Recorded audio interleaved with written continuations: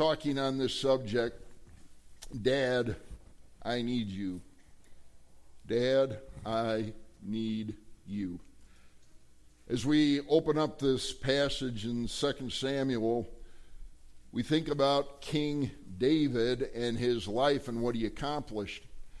And it was actually quite phenomenal what he was able to do. And yet, in the midst of all the work, in the midst of being king, in the midst of the large family that he had, there were some extreme challenges that King David, the father, had to go through. And then the reason we're going through this is the things that we're going to look at that David was challenged by are the exact things we want to make sure we nip to hopefully not go through some of the heartbreak and the tragedies that King David had to go through. Indeed, God said he was a man after his own heart, but on the other hand, David made some serious mistakes, some serious errors, some serious spiritual missteps, if you will. So this morning what we're going to do is we're going to be looking at a couple of questions just to get us started. And number one, I want to ask you this. What is your relationship with your father? And if we went through the entire room, it's going to be a gamut of different answers. Some of you have a wonderful, beautiful relationship with your dad. Some of you, unfortunately, have had much difficulty with your father. And what we're looking at this morning is, despite the things, whether good, bad, or indifferent on these subject matters, how do we want to move forward? Again, one of the key things about Union Grove Baptist Church is we are interested in what happened in your past so we can help you if you're struggling with something. But the key concept, and Paul reiterates this, the key concept in church work, the key concept in walking with God and having a good relationship with the Lord is to forget those things which are behind, and we've got to press on. There's going to be failures, there's going to be missteps, there's going to be things that we do that we're not happy about, or things that we've gone through that have been difficult. But the key issue is, what are we going to do today? What are we going to do tomorrow to move forward? What issues can harm your relationship with your father?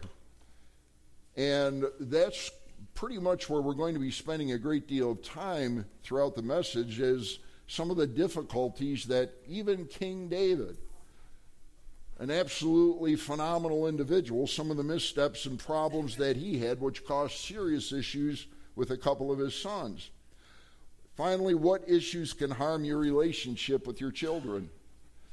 Gentlemen, as we all know, we're not exempt from our children getting upset from us. We may do things, say things, act out some things that, quite frankly, they get disturbed by. They're upset by them.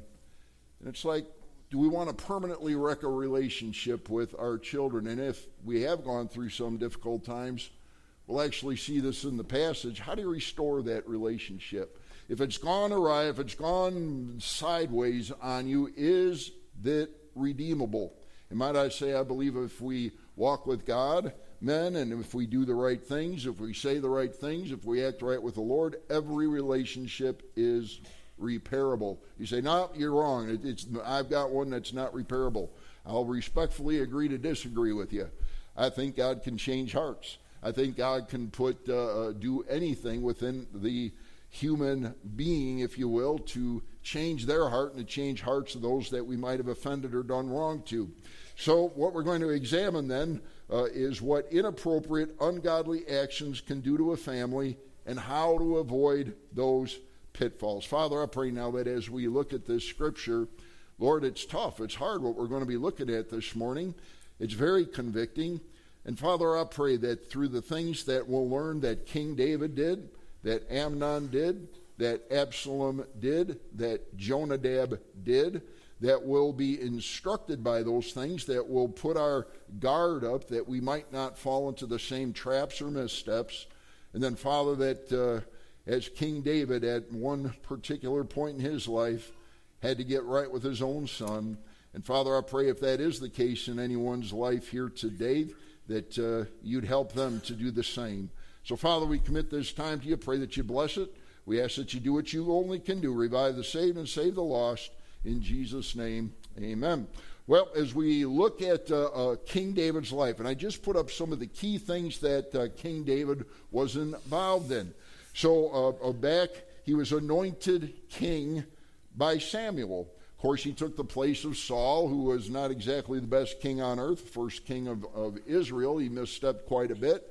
And when Saul basically was thrown out and God took his position away, David was put in his place. Now, we all know the great story of David and Goliath.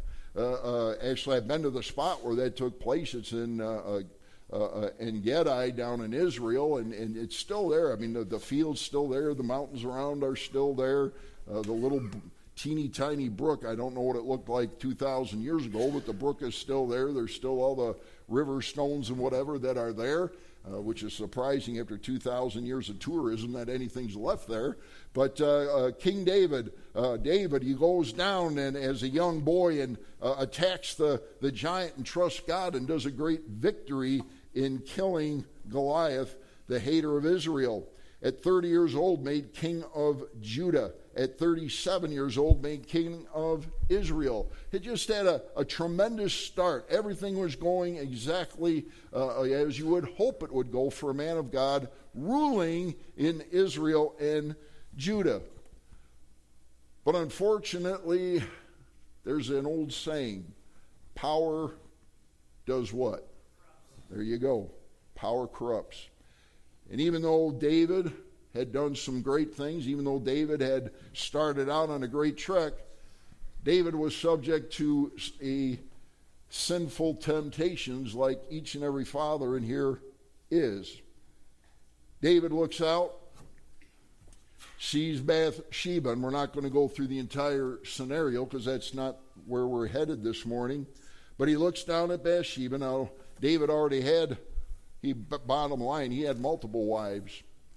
And he looks down and he sees Bathsheba, a beautiful lady, and he brings her into his house.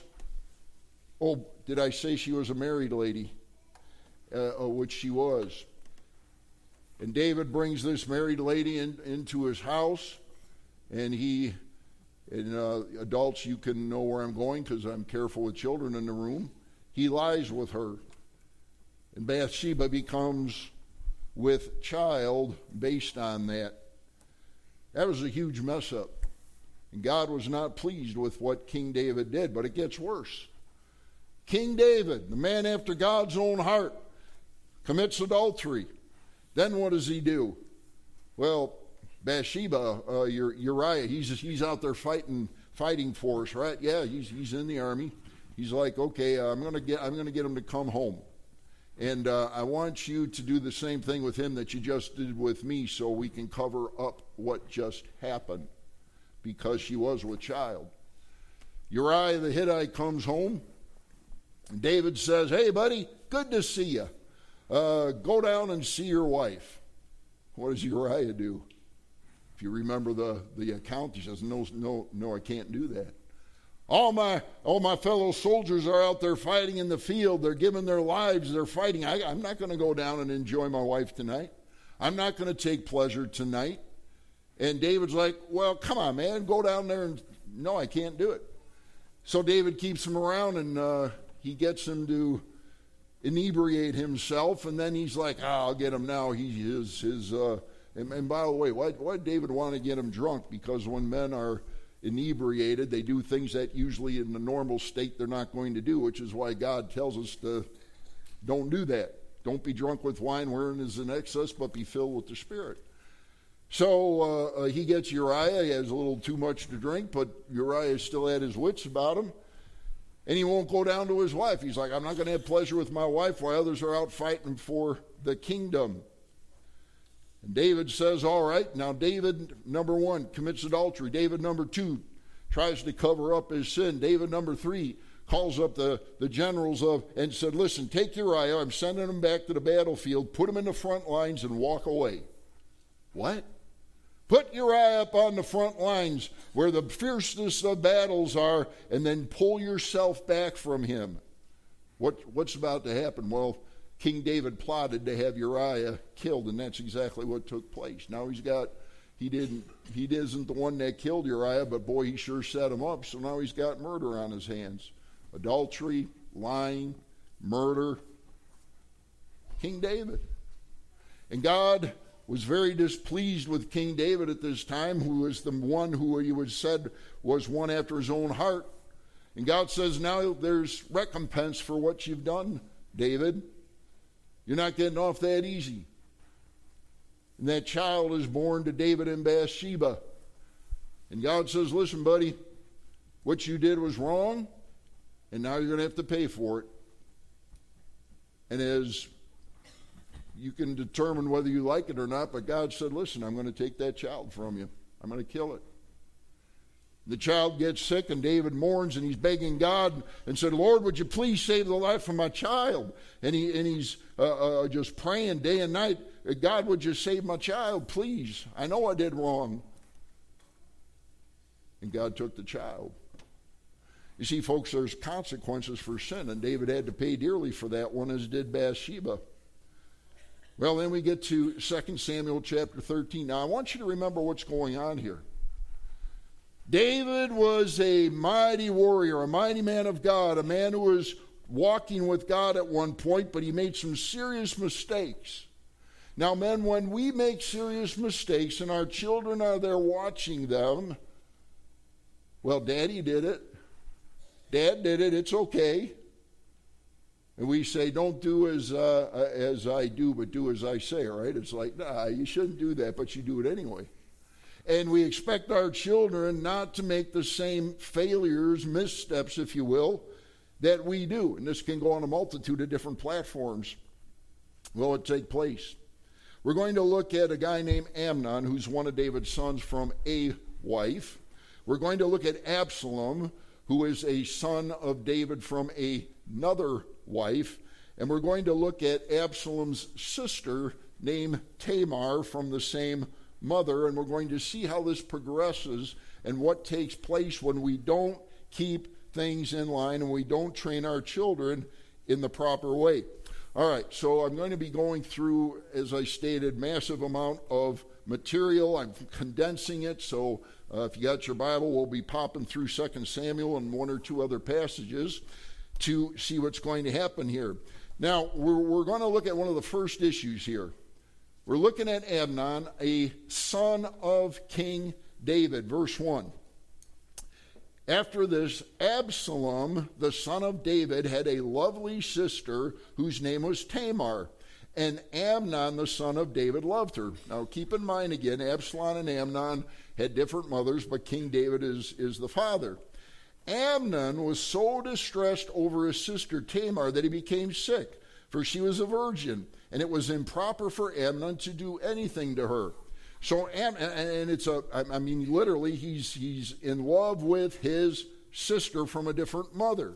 And he's so infatuated with her that he literally is sick. But Amnon had a friend. I want you to catch that. Amnon had a friend. And he's a rotten friend. Amnon liked him. He trusted him. But this rascal of a friend is going to tell Amnon some pretty horrible things to do. But Amnon had a friend whose name was Jonadab. Don't be a Jonadab. The son of Shimeah, David's brother. Now, Jonadab was a very crafty man. No, he didn't work with woodwork. He wasn't a musician. He was a sneak.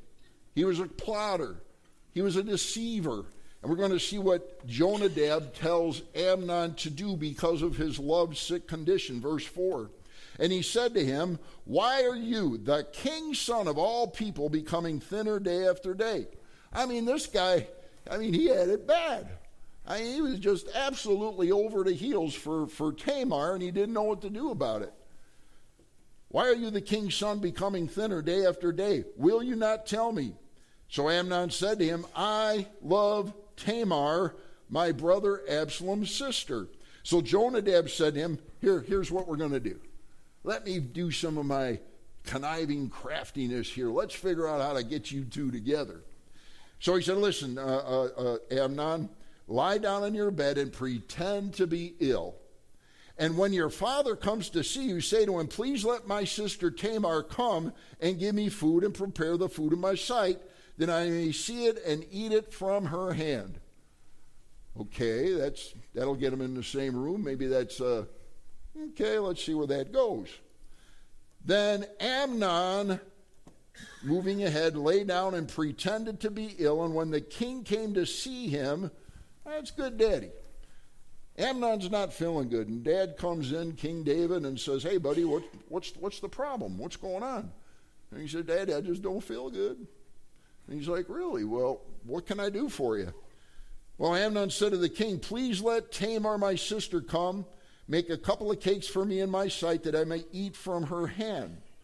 And David sent home to Tamar, saying, now go to your brother Amnon's house and prepare food for him. Verse 8, so Tamar went to her brother Amnon's house, and he was lying down. Then she took flour and kneaded it, made cakes in his sight, and baked it. And she took the pan and placed them out before him, but he refused to eat. Now what else did Jonadab tell Amnon to do? Because we're going to see it fulfilled at this very moment. Amnon said, have everyone get him out of the room. Now he's the king's son. He's got authority. People will listen to him. Here he is in his bedroom, laying on his bed, gets Tamar in there, makes the case, which he could care less about. That was just part of the plot, part of the craftiness from Jonadab. He says, get everybody out of my room, except for Tamar. Have everyone go out from me, and they all went out from him. Of course they did. It's the king's son. They obeyed him. Verse 10. Then Amnon said to Tamar, bring the food into the bedroom that I may eat from your hand. And Tamar took the cakes which she had made and brought them to Amnon, her brother, in the bedroom. Now when she had brought them to him to eat, he took hold of her and said to her,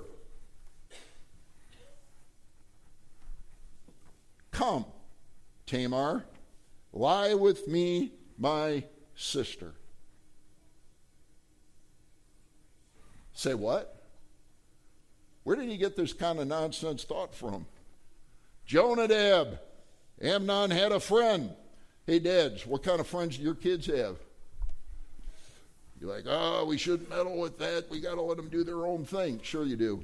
And then you have this. Boy, oh boy, got to be careful. I told you this would be a hard one. You're like, well, you know, I got to give my kids some freedom. Well, okay, to a certain extent. But when they're hanging around the wrong crowd and the guy shows up and he's wearing a marijuana T-shirt, should be a signal. When he comes in or she comes in and they smell like smoke or alcohol and they're dressed inappropriately and they're saying things which you know shouldn't be said. And it's like, well, we just got to let them work with their friends. No, you don't. You can set boundaries. Now, I'm not saying to shun those who are not, if you will, Bible-thumping Christians, but you got to set boundaries. And there has to be boundaries. And yes, we need to be friends with the unsaved folks, but we don't make them our best friends. I could go over and over and over the amount of young people that have dated unsaved individuals and their life was wrecked and ruined. Divorce pops in. Why? Because God said what? Don't be unequally yoked. Here we have Jonadab telling Amnon, listen, here's some good advice. No, Jonadab, this is horrible advice. And he gets Tamar, Amnon, his sister, into the room, and he has to be inappropriate with her. And Absalom, and of course, I'm not going to go through all the passage because it's not where I'm trying to go today, but you know exactly what happened. Amnon grabs his sister after she says, absolutely not. She says, don't disgrace me. Call King David. He will, and this was back in the day, they would do this. She's like, listen, if you love me that much, talk to my dad, our dad, and he will give you to me. I mean, we can be married. We can be together at that time.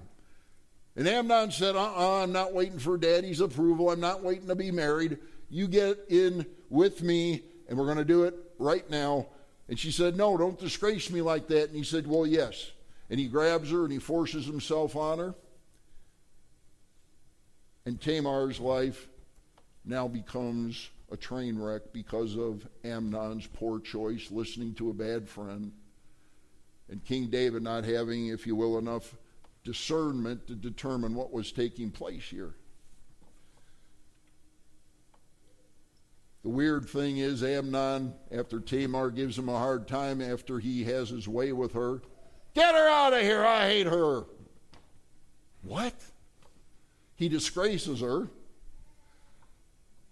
His hormone level drops, and he boots her out of his room, never wanting to see her again. Verse 20 of 2 Samuel 13, and Absalom, her brother, said to her, has Amnon, your brother, been with you?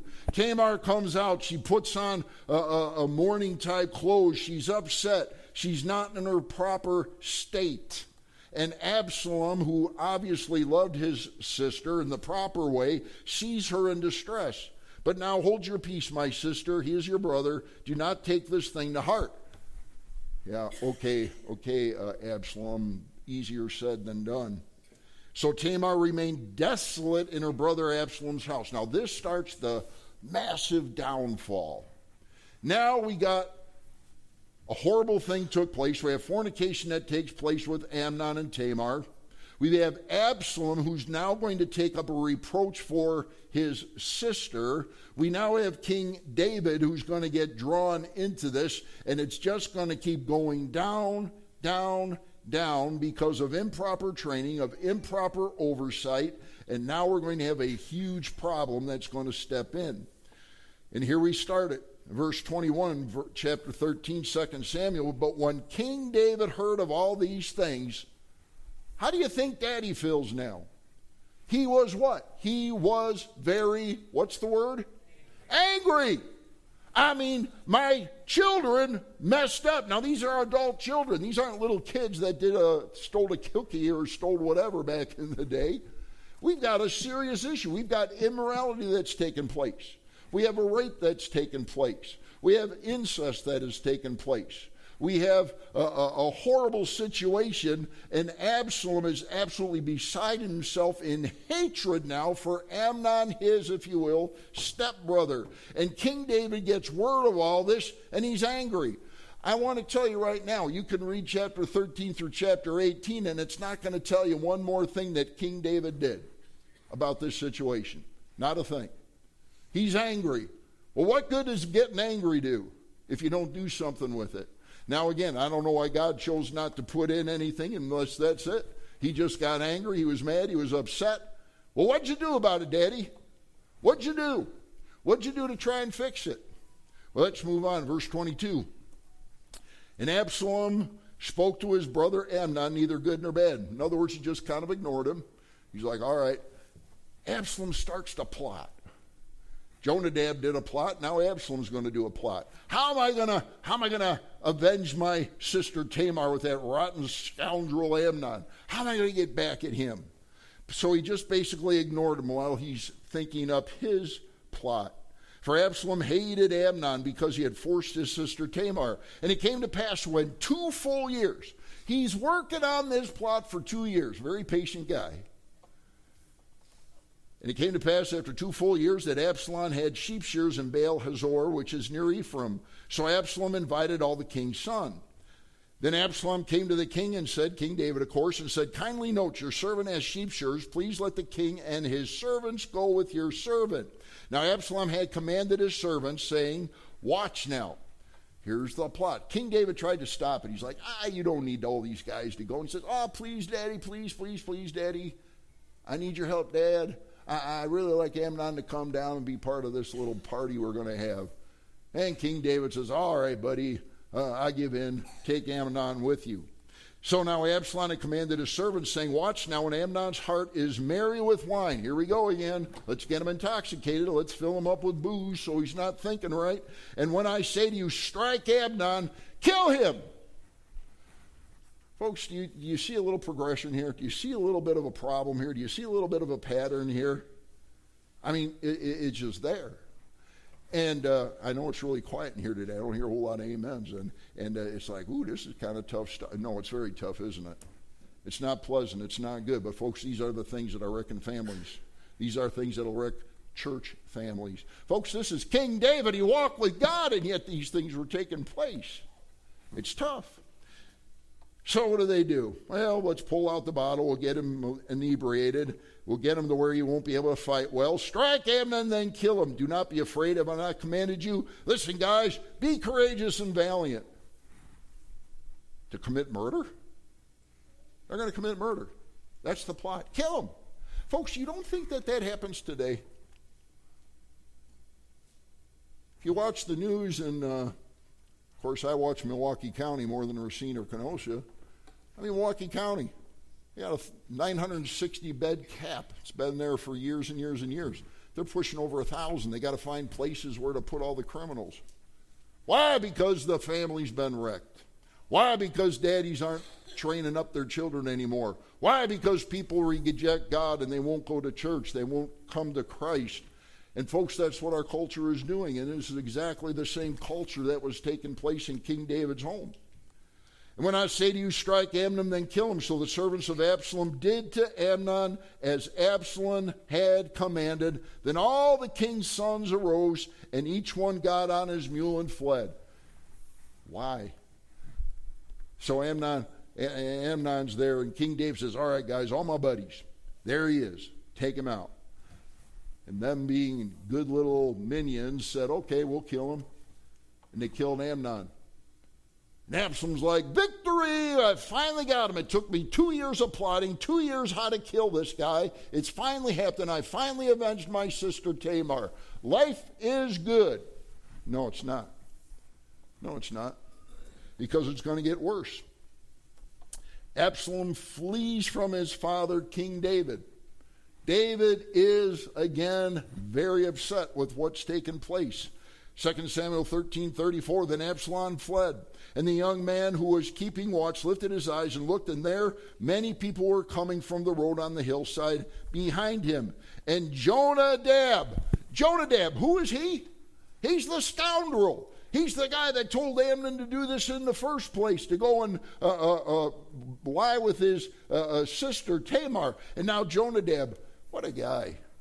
If I was him, I'd run from the kingdom. But no, he's got to put his 2 cents in.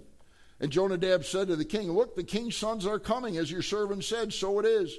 So it was as soon as he had finished speaking that the king's son indeed came. And they lifted up their voice and wept. Also the king and all his servants wept very bitterly. They're upset. There's going to be a war now, literally, that's going to start between family members, between their big giant groups of troops that they have. And Amnon is dead, and David is beside himself, and a son of his was murdered, and he's not happy, nor would you be. Verse 37. Absalom knows that daddy's upset. Dad just lost one of his sons. He lost one of his children. Dads, you know how that would feel. Moms, you know how that would feel. Every one of us knows how, to some extent, how that would feel. Horrible. And David's upset. And Absalom knew that daddy was beside himself right now, and he wanted to avenge the death of his son. And Absalom gets scared, and he starts to flee.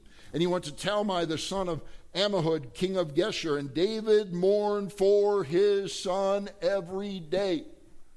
Dad, why didn't you train your son in the beginning?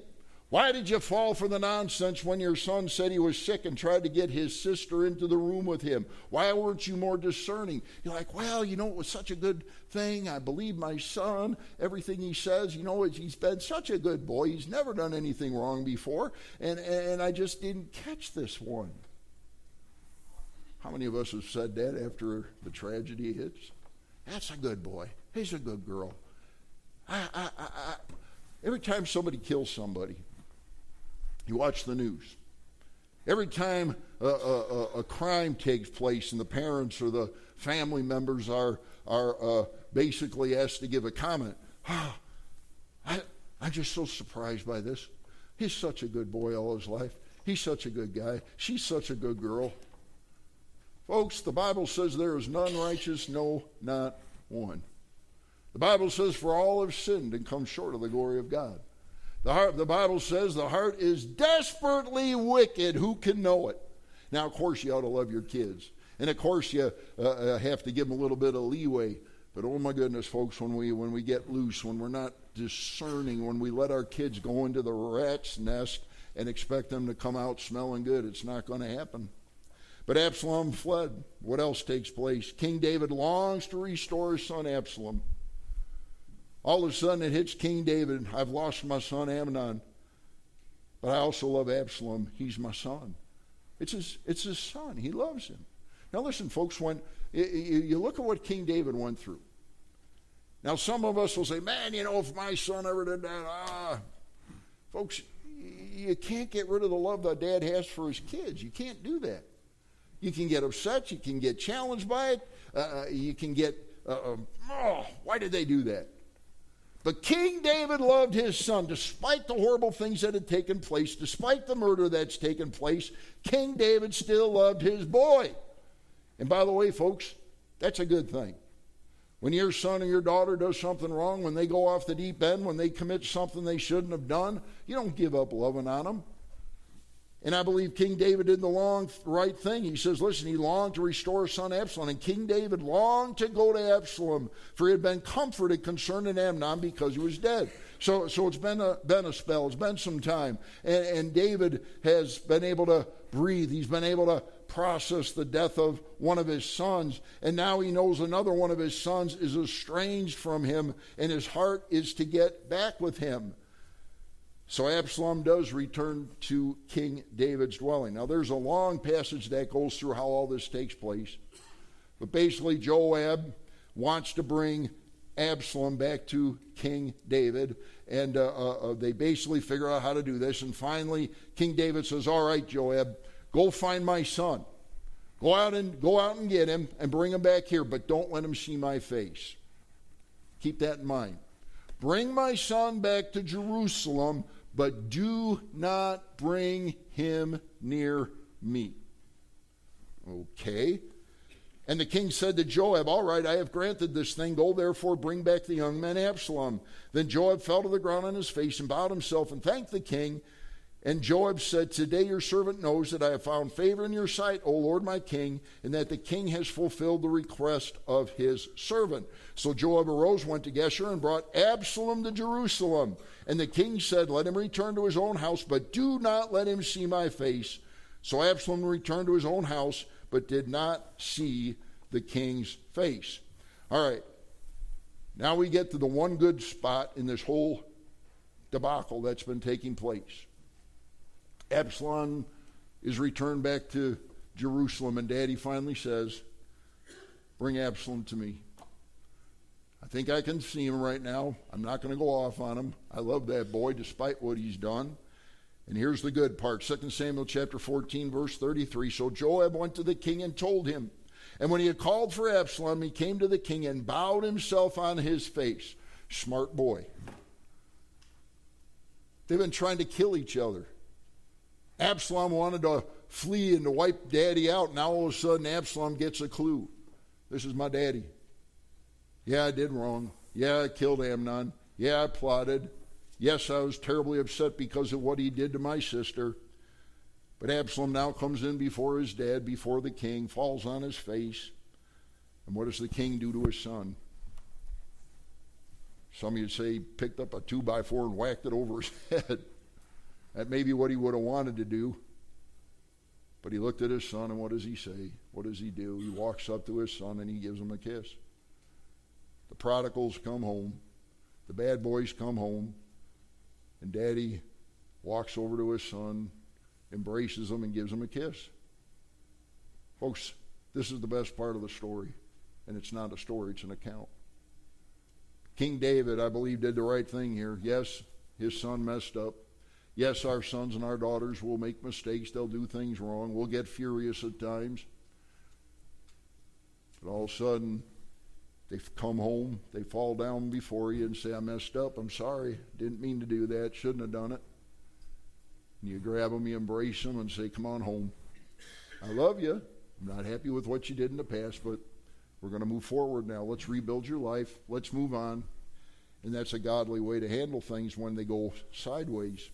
Let's look at how God would handle this. We go to John chapter 3. How does the Father deal with his Son, Jesus Christ? Wait a minute. God the Father deal with his Son, Christ.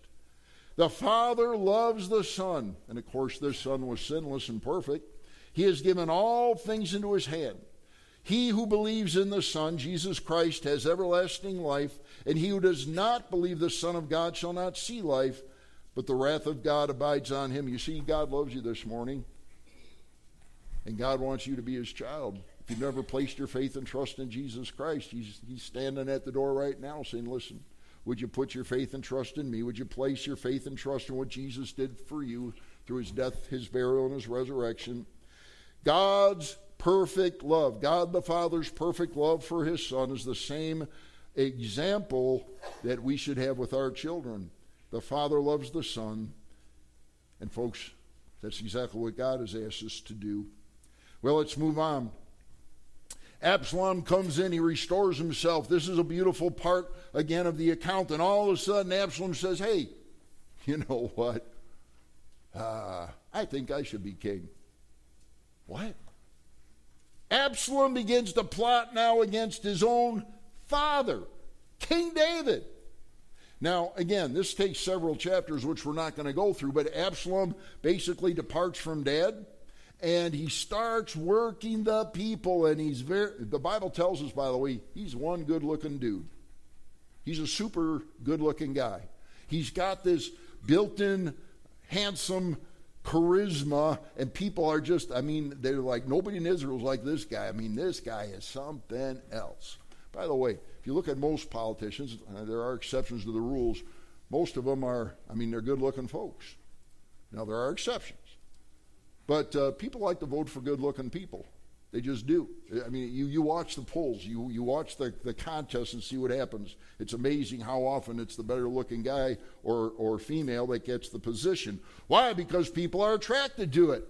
They don't care about the issues. They don't care about other things. It's like, wow, they present themselves good. They got the best-looking suit on, the best-looking tie, or the best-looking outfit, and it's attractive. Well, Absalom decides to rebel against his father, King David. After this had happened, that Absalom provided himself with chariots and horses and 50 men to run before him. Now, Absalom would rise early and stand beside the way to the gate. So it was whenever anyone who had a lawsuit came to the king for a decision that Absalom would call him and say, what city are you from? And he would say, your servant is from such and such a tribe of Israel. Then Absalom would say to them, look, your case is good and right, but there's no deputy of the king to hear you. Moreover, Absalom would say, here's his tricky part, oh, that I were made judge in the land. He meant king. And everyone who has any suit or cause would come to me, then I would give him justice. Oh, that's a great campaign speech. And so it was whenever anyone came near to bow down to him that he would put out his hand and take him and kiss him. Oh, what do politicians do? Yeah, you got a baby, it's getting a kiss. That's just the way it is. Well, Absalom made no exceptions, male, female, child, whatever it takes. I want to kiss him, show him I love him. Wink, wink. In this manner, Absalom acted toward all Israel who came to the king for judgment. So Absalom stole the hearts of the men of Israel. Don't be deceived, folks. Don't be deceived. Absalom was a deceiver. He was a good politician. Verse 7. Now it came to pass after, wait a minute. What's the next word? 40 years. 40 years. Absalom has been working to take the kingdom away from dad. 40 years. Yeah, I agree. It came to pass that after 40 years that Absalom said to the king, please let me go to Hebron and pay the vow which I made to the Lord. What was Absalom doing? He wasn't going to Hebron to pay a vow. He was going there to set up and try to become king. Now, what else happens? King David. Wait a second. King David now is going to flee from his son Absalom. Absalom did a fantastic job. He was one super-duper campaigner. He gets a great amount of people to start following him. Now his own son's going to rebel against him and try and take his kingdom away from him. Now a messenger came to David saying, the hearts of the men of Israel are with Absalom. And David said to all his servants who were with him at Jerusalem, arise, let us flee, or we shall not escape from Absalom. Do you see how this is going? Is this the way you want your life to go? I mean, it's just down and plot and messed up and anti-God, anti-spiritual, family being torn to shreds. Well, we're getting down to the end here. Absalom,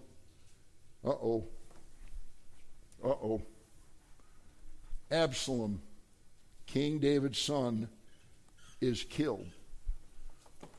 Amnon, Absalom, Tamar, crafty Jonadab, all these things are now going to a horrible place.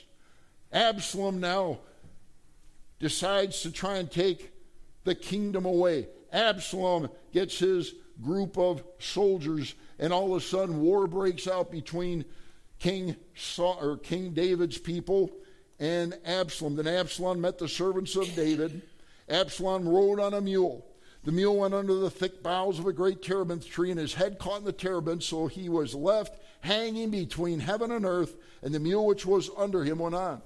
Now, in another passage, it tells us that Absalom had, he just absolutely had a super long, beautiful hair, and they cut it off once a year, and it would grow back, and he had hair that many, I love to have a little of his hair, not all that, but the bottom line is, I mean, he grew this super head of hair. He goes under this tree, and he literally gets caught in it.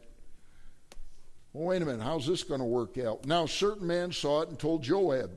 Joab, by the way, is one of the commander of King David's army. And Joab wanted Absalom caught. King David had said, don't hurt my son Absalom. You go after them, you capture him, you bring him back here. Do you understand me? And all the soldiers said, aye, aye, Captain, we got it. So now a certain man saw it and told Joab and said, I just saw Absalom hanging in a terebinth tree. So Joab said to the man who told him, you just saw him. And why did you not strike him there to the ground? Why didn't you kill him? Don't you understand he's trying to take the kingdom away? Why didn't you kill him? Joab gets upset. But the man said to Joab, now here's what was King David had ordered him. Though I were to receive 1,000 shekels of silver in my hand, I would not raise my hand against the king's son. For in our hearing, the king said, what did he say? You and Abishai and Ittai saying, beware lest anyone touch the young man Absalom. In other words, capture him, do not kill him, do not harm him, bring him back to me. Otherwise, I would have dealt falsely against my own life. Well, here we go. The end. Joab said, I cannot linger with you. And he took 3 spears in his hand and thrust them through Absalom's heart while he was still alive in the midst of the terebinth tree. And 10 young men who bore Joab's armor. By the way, these guys are on King David's side, by the way. They're like, I don't care what the king said. We're killing this guy. He's a sore. He's a cancer. And 10 young men who bore Joab's armor surrounded Absalom and struck and killed him. Oh, boy.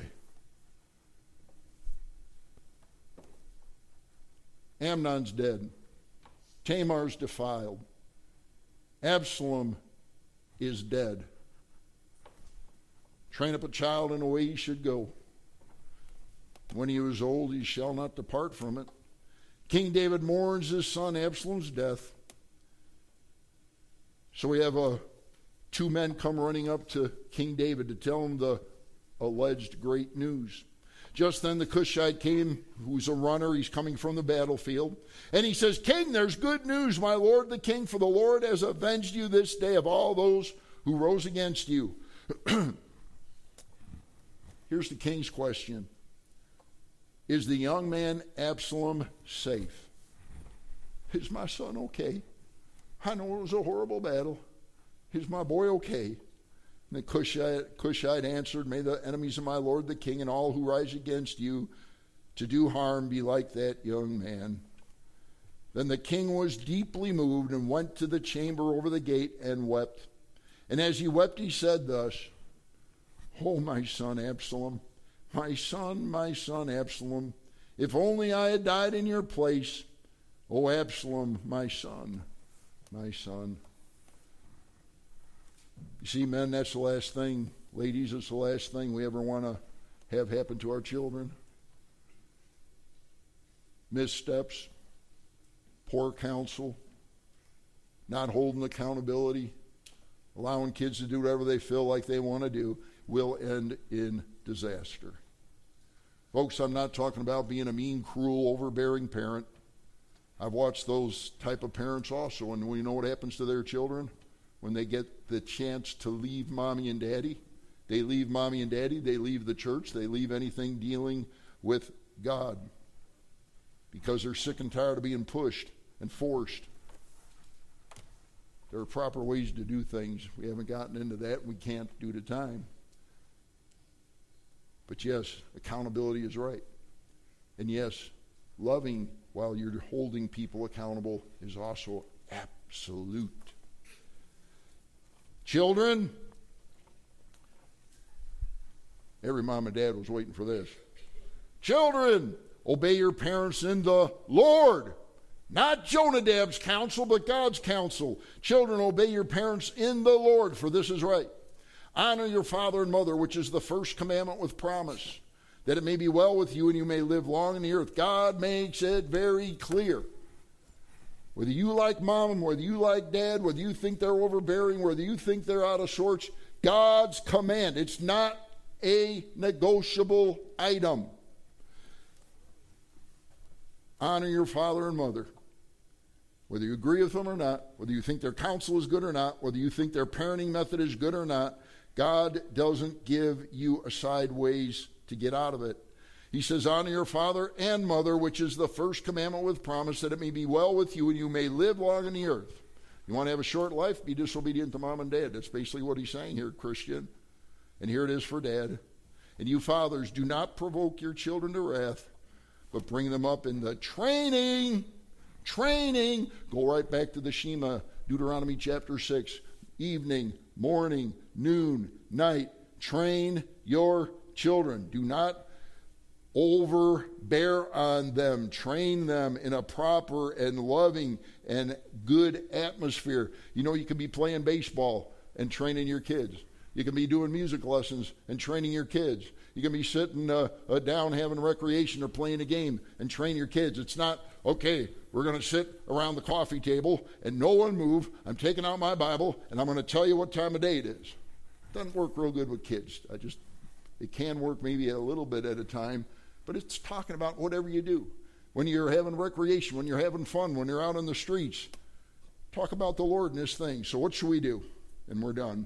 Parents, train and love your children. Okay.